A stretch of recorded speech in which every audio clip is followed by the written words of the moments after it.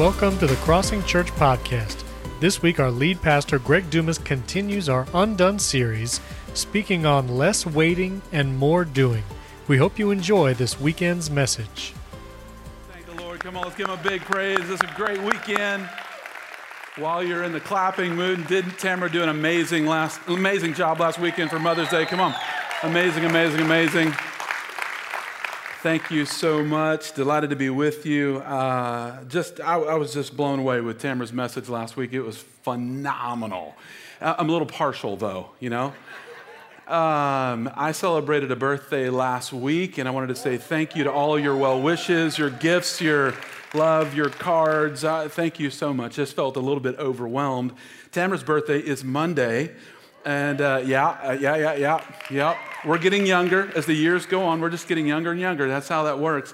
And we celebrate our anniversary here at the end of the month. On the 29th, we'll have been married 28 years. So here's me and my bride. She, if you know football terminology, I'll kick my coverage by far. Father, we love you. Thank you for this day. We pray that you would help us to see your glory, your goodness, and that you would restore our hearts from the inside out. In Jesus' name, and all God's people said, amen and amen. We're in a series called Undone, in a world that seems like it's falling apart in all kinds of ways, and it does, doesn't it? It just feels like it's just unraveling all over. The Lord wants to put us back together, but he wants to do it his way. He really does, and he wants more of some things and less of some other things, and today we're going to talk about less waiting and more doing. Less waiting and more doing. Anybody here today, those of you who are online watching at our campuses, any procrastinators in the house? I'm going to raise my own hand. Tim Urban does a TED Talk, and the TED Talk is something that you need to check out. It's a really good TED Talk. It's short. It's about 15 minutes, and he talks about the difference between procrastination that ends in a deadline and procrastination that does not have a deadline. And when we have procrastination, like a lot of us do, I've got it. Usually you wait, you kind of sit around a little bit, and then, the panic monster shows up.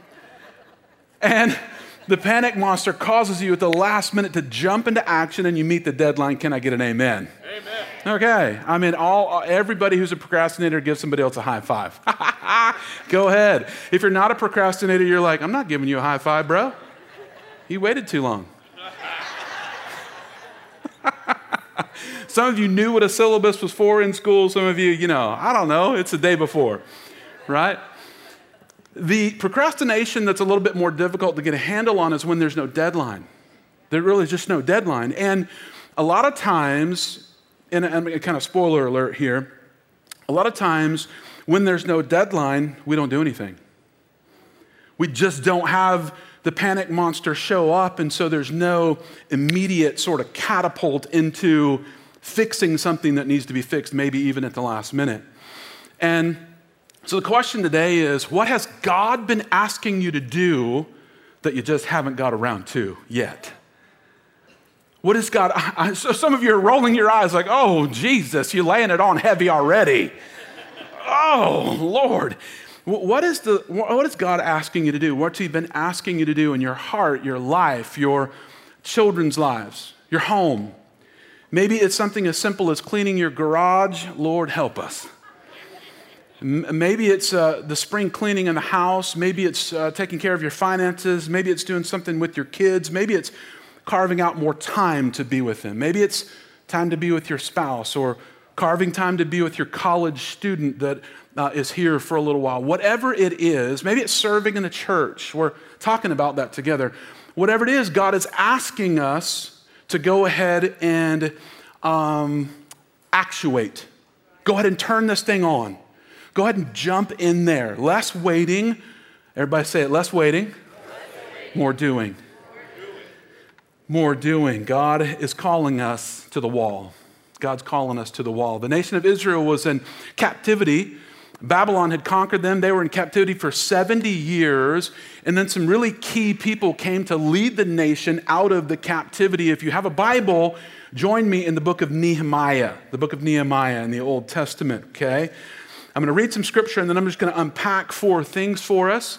And God wants us to pray more, doesn't he? Come on, anybody? 2 people in the house? God wants us to pray more, right? Amen. Front row, amen. You got to love that. What about the back row? We got an amen in the back row? We got an amen? It's a smaller one in the back row, amen. Right? Amen. He's asking us to pray more. He's asking us to be bold in our affairs. He's asking us to rebuild and then to fight. To rebuild and then to fight. Listen, I really believe this. If we don't fight, we're going to get what we're not asking for. And our nation is like fast forwarding into this, and boy, I could just, I could trip right now, stub my toe, and start talking about all kinds of things that are not in my message. I have that little rumbling going on right here, but I am going to repent and get to my message in Jesus' name. I am. The church, how many of you believe that the church is the hope of the world? The church is the hope of the world. The church is not a brand. It's not a person. It's not a building. You are the church. And you're the hope of the world. Christ lives inside of you, and you're the only Jesus that anybody around you is ever going to see until he comes back in his glory. What's up? Until he comes back. So we're his representatives. Okay, Nehemiah 1. In the month of Kislev, the 20th year, I saw... while I was in the citadel of Susa, Hananiah, one of my brothers, came from Judah with some other men, and I questioned a little bit of scripture reading today. Is that okay? Cool. Okay. One of my brothers came from Judah with some other men, and I questioned them about the Jewish remnant that survived the exile and about those in Jerusalem, the remnant. So people that lived through the difficult time of the 70 years of captivity, they came back, and years before, several kings had tried to help Israel rebuild the temple. It was the tabernacle first, and they met in tents, and then they built the temple, and then it was destroyed. And now they're trying to rebuild the temple. So they had built the foundation, but they needed to finish the temple, the church. 3, they said to me, those who survived the exile and are back in the province are in great trouble and disgrace. I believe that the church is in great trouble and disgrace. The church in America is in great trouble and disgrace. The wall of Jerusalem is broken down. The wall of the church is broken down, and the culture tells us what to do. God wants us to tell the culture what to do. The wall of Jerusalem is broken down, and its gates have been burned with fire. And then I heard these things, and I sat down and I wept. For some days I mourned, and I fasted, and I prayed before God of heaven. And then I said this, and he was broken. He really felt the pain. He went to the Lord in prayer. O Lord, God of heaven, the great and awesome God, come on, who keeps his covenant of love with those who love and obey his commands. Let your ear be attentive and your eyes open to hear the prayer of your servants praying before you today, night and day, your servant, the people of Israel. For the people of Israel, I confess the sins of Israel. Wow, that's a way to pray. Including myself and my father's house, we have committed against you. Lord, help us. We've sinned against you. We've acted very wickedly towards you. We've not obeyed the commands and decrees and the laws you gave your servant Moses. Remember the instruction you gave to your servant Moses, saying, if you are unfaithful, I will scatter you among the nations. But if you return to me and obey my commands, come on, church. But if you return to me and obey my commands, then even your exiled people that are the furthest horizons, I will gather them from there and bring them to the place that I have chosen as a dwelling for my name. For my name. Even if we've sinned, even if we've broken a covenant, when we humble ourselves and we bend our knees and we get on our face to pray, God hears our prayer. So a church prayer is like this. Lord, you hear him preaching the gospel. I just hope she's listening. That's a church prayer. A Christian's prayer is, Lord, I hear him, her preaching, and my heart's broken. And God, I'm asking you to heal me. I'm sick. I'm asking you to heal my family. They're sick. I'm asking you to heal the sins of my generation, my fathers, my grandfathers, my household, my sin, my stuff. God, I put myself on the line. Myself on the line. I'm not asking God, do you heal or give somebody else an update? God, give me an update. God, help me. So we need to pray. I'm calling on us again to come to noon prayer. Everybody say noon prayer. All right, Fiona Reed. You know, it's really unusual to have a church. Fiona, it's really unusual to have a full-time staff person for prayer, but we believe in prayer at the Crossing. And so I want to say to you, if you can, come. Yeah, you can thank God for that. Come on. Okay, listen. Let me keep going. If you can come to noon prayer, come to noon prayer. Why? Because in the proximity of other believers, God dwells among his people. He inhabits the praises of his people. And so where we can have proximity, we want to have proximity. We want to come. It's been a long year of COVID, hasn't it? It's been over a year. A long year. So when you can come, come. If you can't come, log in and join us. We can pray. And Fiona has the heart of an intercessor. I'm telling you, Fiona Reed has the heart of an intercessor like nobody I've ever seen before. And bonus, she's English, so she sounds good. I mean, it's interesting. Yeah? Come in person. Come in person if you can. Come on, let's come and pray. Let's come make a difference. Let's come and pray. There was a gentleman that came to our church years ago, one of the oldest gentlemen who had ever received Christ. I led him to the Lord. He was late 70s and was almost 80. They just came and started coming to prayer. This was years and years ago, but they came. It was 7 o'clock in the morning. It's at least now at noon on Wednesdays. Okay, so we've given you a break. Wednesday at noon, come if you can. If you can't, log in at work. We would really love for you to dial in. It really makes a difference. And tell your coworkers, tell your friends, hey, I'm gonna eat my lunch, or I'm gonna fast my lunch, and we're gonna pray together. Wow, it could be cool. And they came at 7 o'clock in the morning. This was years ago. And after 8 weeks of being in prayer, he said to me, God has delivered me of a struggle that I struggled with for over 40 years. I said, how did it happen? He said, I was just sat here. I never said a word. I didn't say anything out loud. I just prayed while they were praying, and God's delivered me of 40 years of an addiction. 40 years. Woo! Okay, when we pray, you need a time and a place and a list. You need a time and a place and a list. Every night before I go to bed is my time to read the Word, and we have an app. It's called YouVersion, and a bunch of people in our church are on YouVersion at the same time. So YOU version. And you can just jump into YouVersion. You can jump into the app with us, and you can read Old Testament, New Testament. You want to read 4 or 5 chapters a day. It does not take that long, church. And so every night, just about every night before I go to bed, I sit, the place where I sit is a lounge chair. Don't judge me. It's very comfortable. And I have pillows on both sides. Why? Because I've had some neck things, and so I have to prop my arms up the right way to hold my phone or my Bible. I've got a heating pad that goes behind me. Come on, don't judge me. Don't judge me. I want to be comfortable so I can make a difference. I really do. I want to get myself. You need a time and you need a place, and you need some things written down.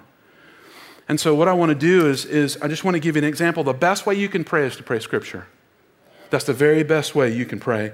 Psalm 122, Israel's going through some stuff, right? You need a time and a place, and you need some writing. You need the Scripture in front of you to pray. Let's pray for Jerusalem. Father, pray for the peace. We pray for the peace of Jerusalem. This is Psalm 122. It's a messianic prayer. It includes the city of Jerusalem and the nation of Israel. How many of you know that those who bless Israel are blessed and those who curse Israel are cursed? How many of you know that's Scripture, that's not your pastor?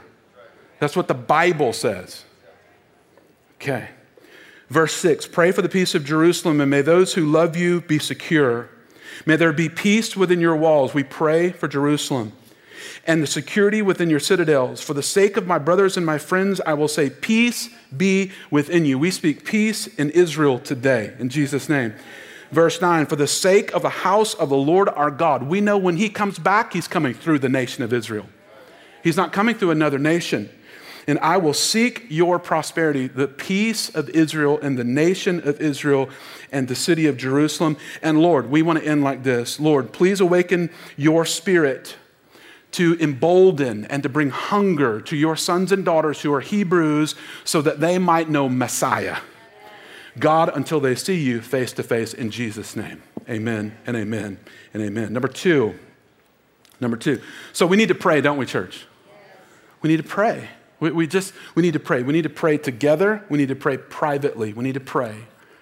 We need to ask God. We need to really ask the Lord. We need to petition him. All right. Nehemiah 1:11 through 2:8. 1:11 through 2:8. Okay. Did I finish the text of Scripture? Yes, calling on your name. 10, I'll finish that Scripture. They are your servants and your people whom you redeemed with your great strength and your mighty hand. All right, now we go to verse 11. Verse 11 and then 2 through 8. We need boldness in our affairs. O Lord, let your ear be attentive to the prayer of this your servant and to the prayer of your servants who delight in revering your name. Give your servant success today by granting him favor in the presence of this man. You'll see who that is in a second. I was the cupbearer to the king. This is Nehemiah. In the month of Nisan, in the 20th year of King Artaxerxes, when wine was brought for him, he was the one who would drink the wine, and if something was wrong with the wine, he would be deceased and not the king. I took the wine and I gave it to the king, and I had not been sad in his presence before, so the king asked me. This is a discerning king. He is not a believer. Artaxerxes, he's a great king. Why does your face look so sad when you are not ill? The king asked Nehemiah. This can be nothing but sadness of heart. And I was very much afraid. But I said to the king, may the king live forever. That's the right thing to say to a king.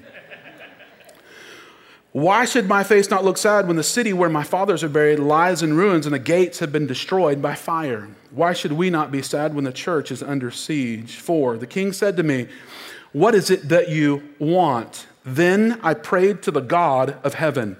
And so make a little earmark here. When we're at work, when we're in the grocery store, when we're with our children, when we're at their college, when we're in the marketplace, when we're at the ball fields, we need boldness, don't we?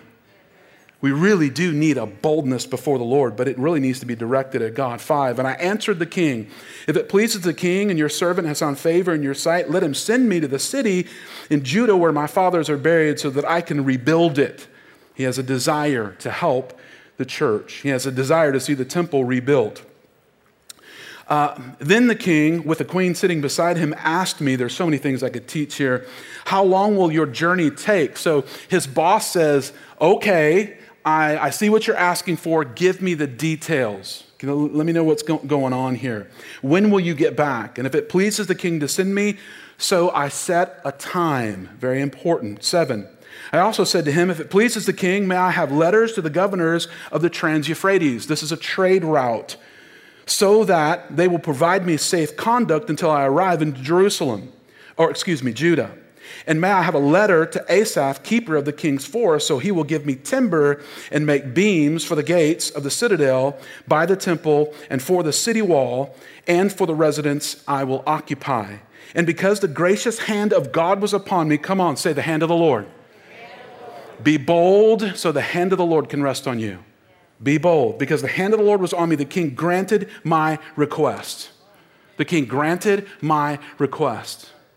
So, a couple of things here. God is asking us to feel it, church. When's the last time that you wept, either in your bedroom or your bathroom or publicly in the church or whatever it is? When's the last time you wept over the condition of the church? Whew, baby. When's the last time we said to God, oh God, your church, she's supposed to be beautiful, a bride adorned with jewels. She's supposed to come out in her splendor. But oh God, she has broken wings. Lord Jesus, help me, help us to find her grace again, in Jesus' name. Help me to make her beautiful again, God. I don't want to see the church like this. Some of the stories that I'm not going to recount a single one because we're happy today. I'm not going to recount a single one. Some of the things I'm hearing about the church, and it really is difficult. I don't know what your burden is. I want to ask you a question. What's your burden for the Lord? What's your burden? When you watch the news, scratch that. Don't watch the news. When you come in and out, when you observe your family, when you come to church, when you encounter this world that we're dealing with, what is the thing that you just say, I wish that would be fixed? Because whatever your burden is, if you have a burden and you're a Christian, God has the same burden. God probably has the same burden. In other words, the burden probably comes from God. If you're a believer and you love God, the burden that you have means God wants you to do something about the burden. God wants you to do something about what you're burdened about. You say, this should be different. Then find some other people that this is the same, and let's get after it. Let's get after it. God wants you to feel it. He wants you to be bold. He didn't hide the fact that he was afraid. He said, I'm afraid. And when Scripture says this, I could go on and on. When he says he was afraid, he meant that he said to the king, oh, I'm afraid. Because if he got it wrong, not only would he get scolded and be, not promoted to the next job, he would lose his life. He would literally lose his life. So I don't know if we could underestimate the pressure that Nehemiah was under, but his burden gave him his boldness. His burden, I can't stand this any longer. Church, are we at the place where we can't stand some stuff any longer? Come on, really. No, really, it's a good thing that God's putting inside of you. We just say, I can't stand, think of Popeye. Some of you know what I mean. I'm gonna move on. Be bold, be specific. Be specific. He said, all right, I'm granting your request. I'm going to give you favor. You're not going to lose your life. You're not going to be demoted. You're going to be promoted. I'm going to send you back. You're going to rebuild the walls. And then he says, now tell me about it. And listen, in your prayers and when you ask your boss, when you ask your oversight, when you ask the person that runs the little league, when you ask the person that runs the neighborhood, when you ask, coming from the boldness of God, be very specific. He said, here's the time, here's the access. I want access to the Trans-Euphrates, and I want written permission. How many of you know, even after you get all of that stuff, you're going to have opposition? It's still coming, church. Still coming. Okay, here's for the younger crowd, here's the tweet. What are you willing to risk to accomplish the will of God? What are you actually willing to risk to accomplish the will of God? God wants to ask us that question. Really, I'm not asking, would you do me a favor? Is somebody in the crowd here, what's your name? Kim. Kim, I'm not asking all of them. I'm asking, God is asking Kim, God's asking Greg. What are you willing, you don't have to answer the question, by the way. Kim's like, test question. What are you willing to risk? Name. He's not saying to your wife or to your cousin or to your mom, what are you willing to risk? He's asking you, me, what are you willing to risk to achieve, to accomplish the will of God? And so what's happened in our nation is we've really shrunken back, haven't we? God is saying, oh, come on. Stand up with me again, church. Stand up, church. Stand up with me. In June, all over the world now, it's LGBTQ month, isn't it? June. It's Pride month. They call it Pride, right? We're having a gentleman the second week, the 12th and the 13th. His name's Christopher Yuan, and he and his family, incredible story, you guys. They're going to come and talk about holy love at the crossing. Okay? And some of you, everybody take a deep breath. Come on, I mentioned LGBTQ, you get tense. It's okay, you guys. God wants to speak to us. And he's going to come talk to us about holy love, and I want you to ask your friends, your family, your neighbors. It's not a big city thing. We're not doing any of that. It's not a big old public thing. I want to educate people at the Crossing Church about holy sanctity. I want to bring you some foundations from a guy who's been through it. And I really want us to start to understand and to start to open our language, to start to open our minds, our understanding, to not be afraid anymore, and be equipped to love people who need Jesus. I'm telling you.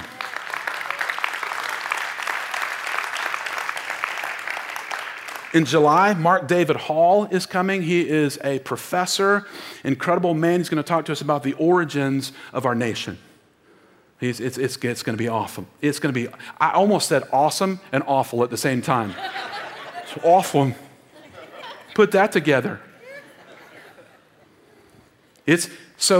Listen, there's so much confusion out there, isn't there? And we just want to get back to our roots. We just want to do what God's asking us to do, okay? God is good. 3, he wants us to rebuild. He wants us to rebuild. God is asking us to pray. He's asking us to be bold. He wants us to rebuild. Nehemiah 4, 6 through 12. 4, 6 through 12. So we rebuilt the wall till all of it reached half of its height, for the people worked with all of their hearts. But when Sanballat and Tobiah, the Arabs, the Ammonites, when the men of Ashdod heard that the repairs of Jerusalem walls had gone ahead and that the gaps were being closed, they were very angry. So here's what I want to say to you. When we do the will of God, people are going to get upset about it. Just because you name the name of Jesus and just because you smile and just because you hand your neighbor their paper and you say in the name of Jesus and they know who you serve and all that stuff, people are going to be upset with you for nothing. But the Lord says, when all manner of evil spoken against you, I have blessed you. I have blessed you. Okay? When the walls had gone ahead, the gaps were being filled, they all plotted together to come and fight against Jerusalem, the church, and stir up trouble against it. But we prayed to our God and posted a guard day and night to meet the threat. Meanwhile, watch this. Meanwhile, the people in Judah, the people inside the church said, the strength of the laborer is giving out. And there is so much rubble that we can't rebuild the wall. Come on, somebody. You can tackle that garage. Also, our enemies said, before they know it or they can see us, we'll be right there among them and we will kill them and put an end to their work. How about the threats of the enemy, right? I'm going to take you. I'm going to take your family. You just go ahead and serve the Lord. I'm going to come after you. 12. Then the Jews who lived near them, the people inside the church who were listening to the people outside the church. Come on, somebody. The people who were inside the church who were listening to the people outside the church came and told us 10 times over, wherever you turn, they will attack us. 10 times. They came to Nehemiah and they said, hey, Nehemiah, it's a great thing that you're rebuilding the church. And hey, I know that everybody's been working really hard and we got half the wall up, but I want to tell you, they're going to kill you, they're going to kill you, they're going to kill you, they're going to kill you, they're going to kill you, they're going to kill you, they're going to kill you, they're going to kill you, they're going to kill you, they're going to kill you. They're not going to kill you. 10 times. Rebuild the wall. Come on, Crossing Church, rebuild the wall.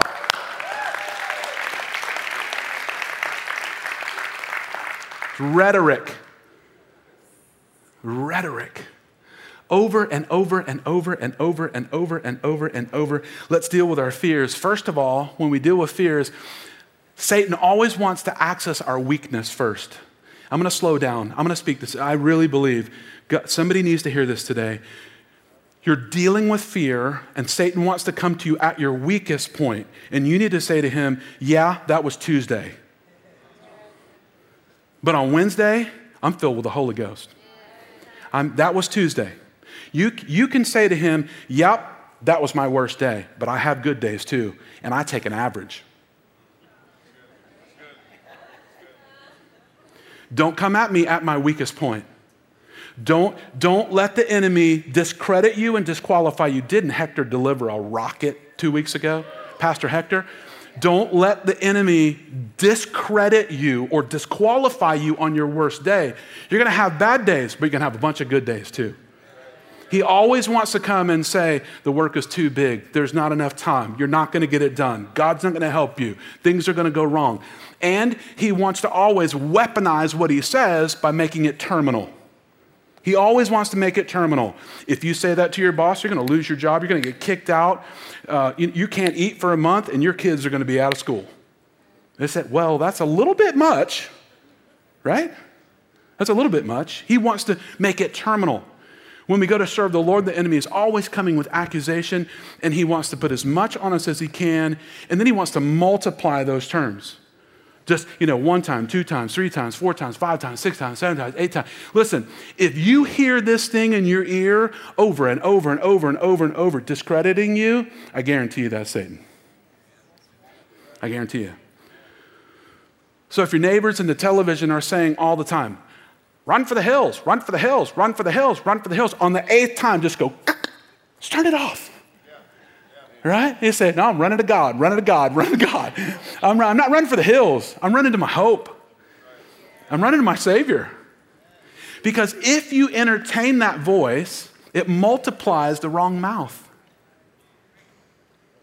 So listen to me, I'm going to say it again. If you listen to that voice over and over and over and over again, it multiplies the mouth of Satan, and his mouth gets huge. And by the way, God's mouth shrinks. And God wants to know, who are you listening to? I have spoken my word, and I have called you to go forth, and every place you place your feet is anointed. I have said, take the land, it's yours. God has given you your home. How many of you believe God's given you your home? Come on, take it back. Take your home back. Take the anointing oil out and walk around your house and say, get out. This is my house. This is the Lord's house.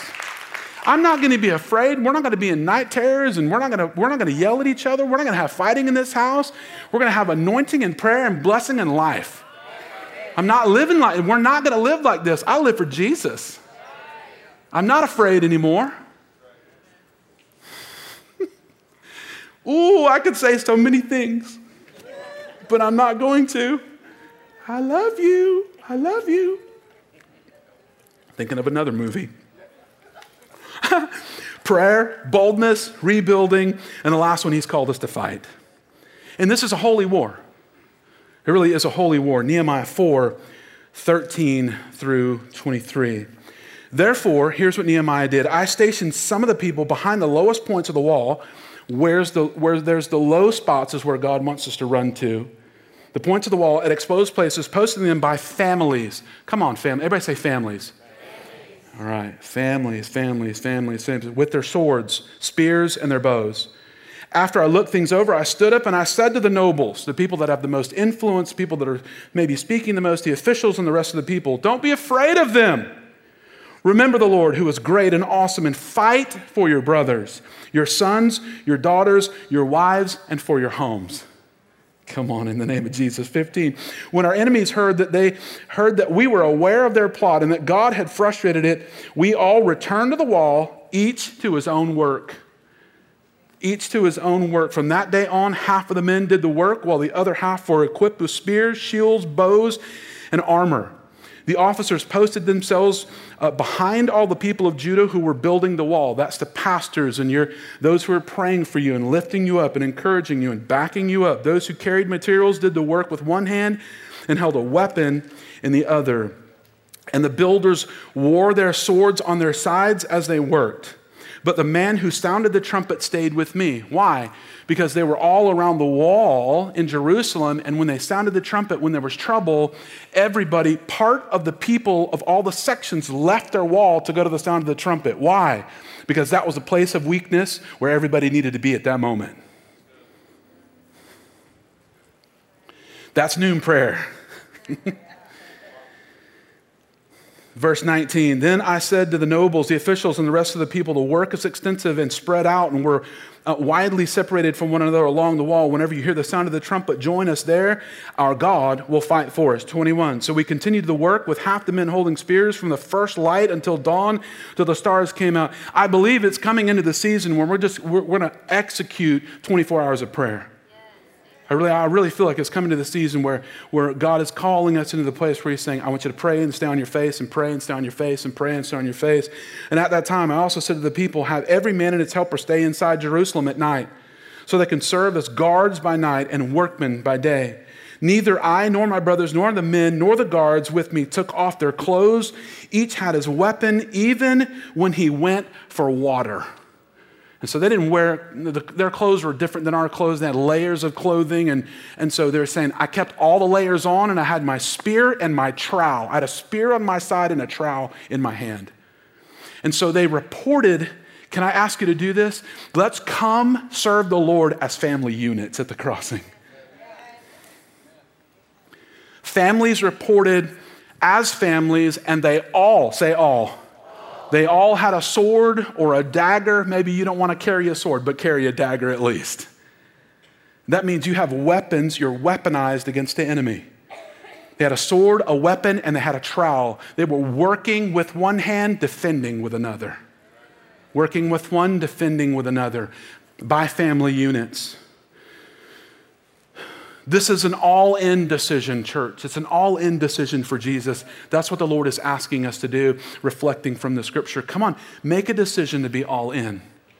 I'm asking you right now, post-COVID, post those who are watching online, post, to make it stick now. Let's come out of what we've come out of, and let's see the church in the city. Let's see the Crossing Church. Let's see the churches. Let's see the church stand up in her glory. Let's see glory on your house. Let's see glory. In Nehemiah 7:70, it's a few chapters forward. I want to say this to those of you. I've been praying about this for the last month, and sometimes as I pray and God just gives me this little piece. It said that the people contributed to the work, and I want to thank you, and I want you to really clap heartily. Thank you so much for your efforts and all of your resources that you've given. God is doing amazing things. Can we thank the Lord, please? Okay, incredible. In 770, Nehemiah addresses the nobles.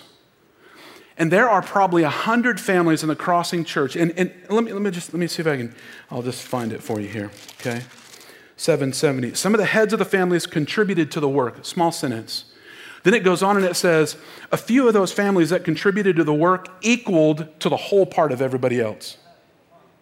So here's what I want to say. If you're one of those families, if you're in the room, if you're watching online, God is calling on you. God's calling on you. God's calling on you.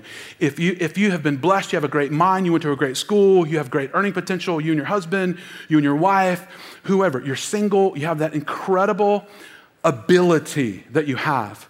God is just saying to you, why don't you go ahead and give to the resource of the ministry so that we can do this. So that we can do this. And very, very soon here, we're going to be helping people get their substance, their money. There's lots of people that didn't get their PPE or PPP. I keep calling it PPE. You know what I mean? The substrate from the government that was given to us. You know what I mean? There's a bunch of people that didn't get it. I believe we need to help people in our community, don't we? We really do, church. We really do. And so that subsidy needs to get into the hands of people. There are people right in our own midst that are struggling. Groceries, bills, it is incredible.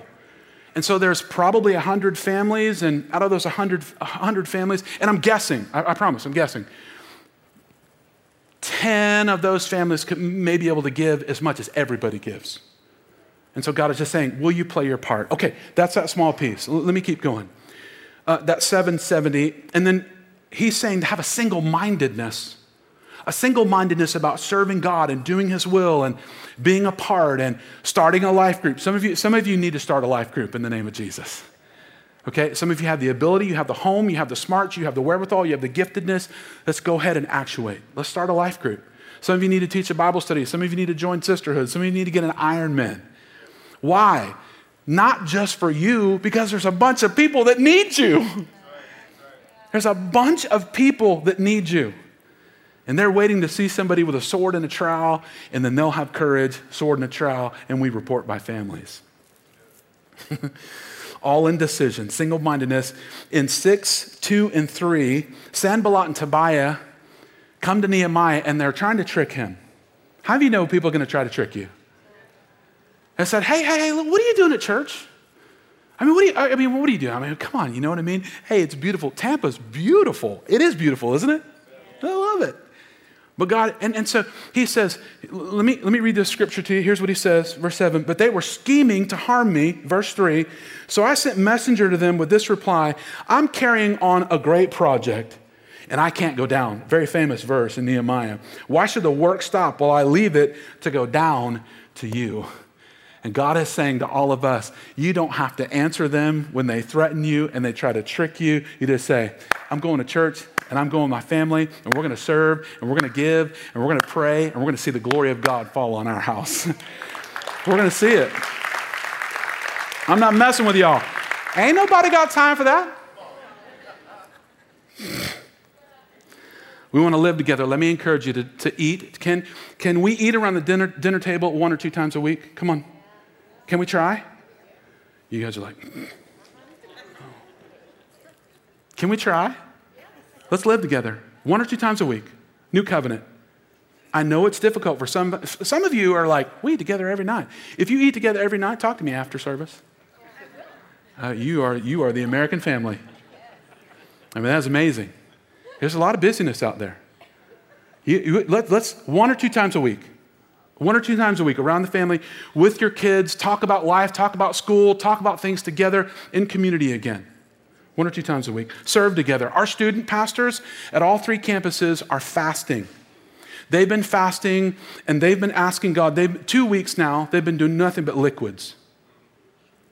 And they're fasting and they're asking God for the heart of your sons and daughters. I want to say to those of you who are over there, I think we can bring our sons and daughters to meet those pastors who are fasting for them.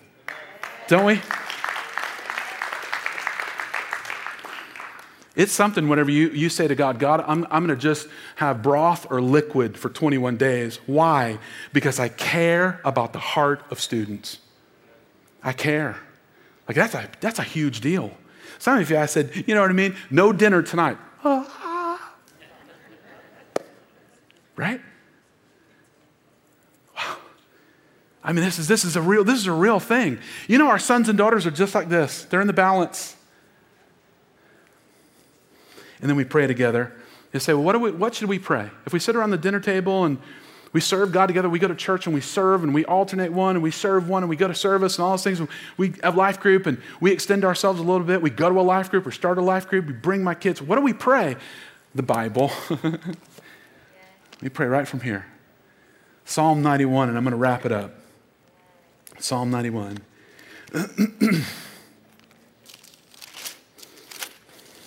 Let me get to it. I didn't have it earmarked. Psalm 91, 9 through 16. Psalm 91 is a little bit longer. All right, are you with me? Can we pray? All right. If you make the Most High your dwelling, even the Lord who is my refuge, then no harm will befall you. I pray this for your home. I pray this for your children. I pray this, the glory of God on your house. Then no harm will befall you. No disaster will come near your tent. For he will command his angels concerning you to guard you in all of your ways.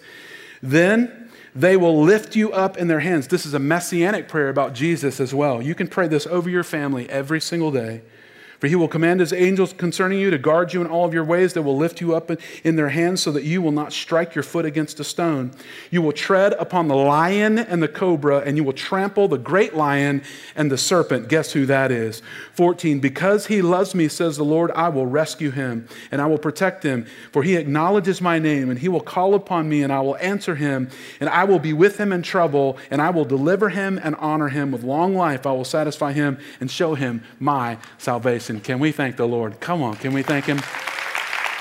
That's right. I was sharing a little bit about the message, and I had one of our staff fathers say to me, his adult son said to him, he said, Dad, what you've been praying over us all those years, it's in the Bible.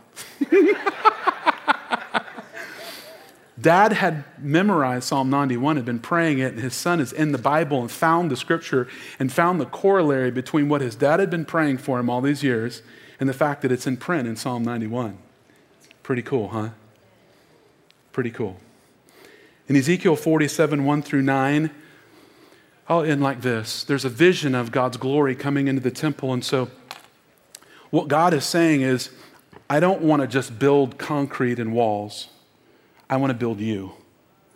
I want the glory of God to rest in your house and in this house and in your house. In the brick and mortar, I also want it inside of you. And in Ezekiel chapter 47, the glory of God comes into the temple, and first it's a little trickle, and it's ankle deep water. And then it's up to their knees, then it's up to their waist, and then it's a river. And the Bible says that on either side of that river, there was a great many plants and animals, and as it flowed into the Dead Sea. And if you've ever been to Israel, when you see the Dead Sea, I mean, it's a salt pan, highest salt content in the world. And the Bible says, because of the glory of God in the temple, coming out of the temple, out of our hearts, out of your house, out of this house, the saltiness is taken away and the freshness comes into the life of the water, through the life of the water. And how many of you would love for the picture of your life to be a flowing river so that the people around you flourish? Whew. Wow. In John chapter 7, on the last great day of the feast, Jesus stood up and he called out with a loud voice, "If anyone is thirsty, let him come to me and drink." Here's the invitation. Simple invitation. If you're thirsty, come to me and drink. Whoever believes in me, as the scripture has said, streams of living water would flow from his inner man. He was speaking about the Spirit whom those who believed in him would receive. For the Spirit had not yet been given because Jesus hadn't been glorified yet. So the connection is to the water, who is the Spirit, who is the productivity. And I just want to give you an invitation to trust Christ now, okay? Those of you who are online, those of you who are in the house, would you join me like this? Say, Lord Jesus. Come on, every heart say, Lord Jesus, I surrender. I give you my life. Make me fruitful. Multiply life out of my life. We hope you enjoyed that message from our lead pastor, Greg Dumas. Don't forget, you can subscribe to our YouTube channel at youtube.com/crossingchurch, where you can watch all of our live services and our on-demand videos, plus content for kids, students, and young adults. We encourage you to come out for noon prayer every Wednesday at 12 o'clock at our Tampa campus for a time of worship and seeking the Lord. Come hungry to experience His presence, and we can't wait to worship with you next weekend.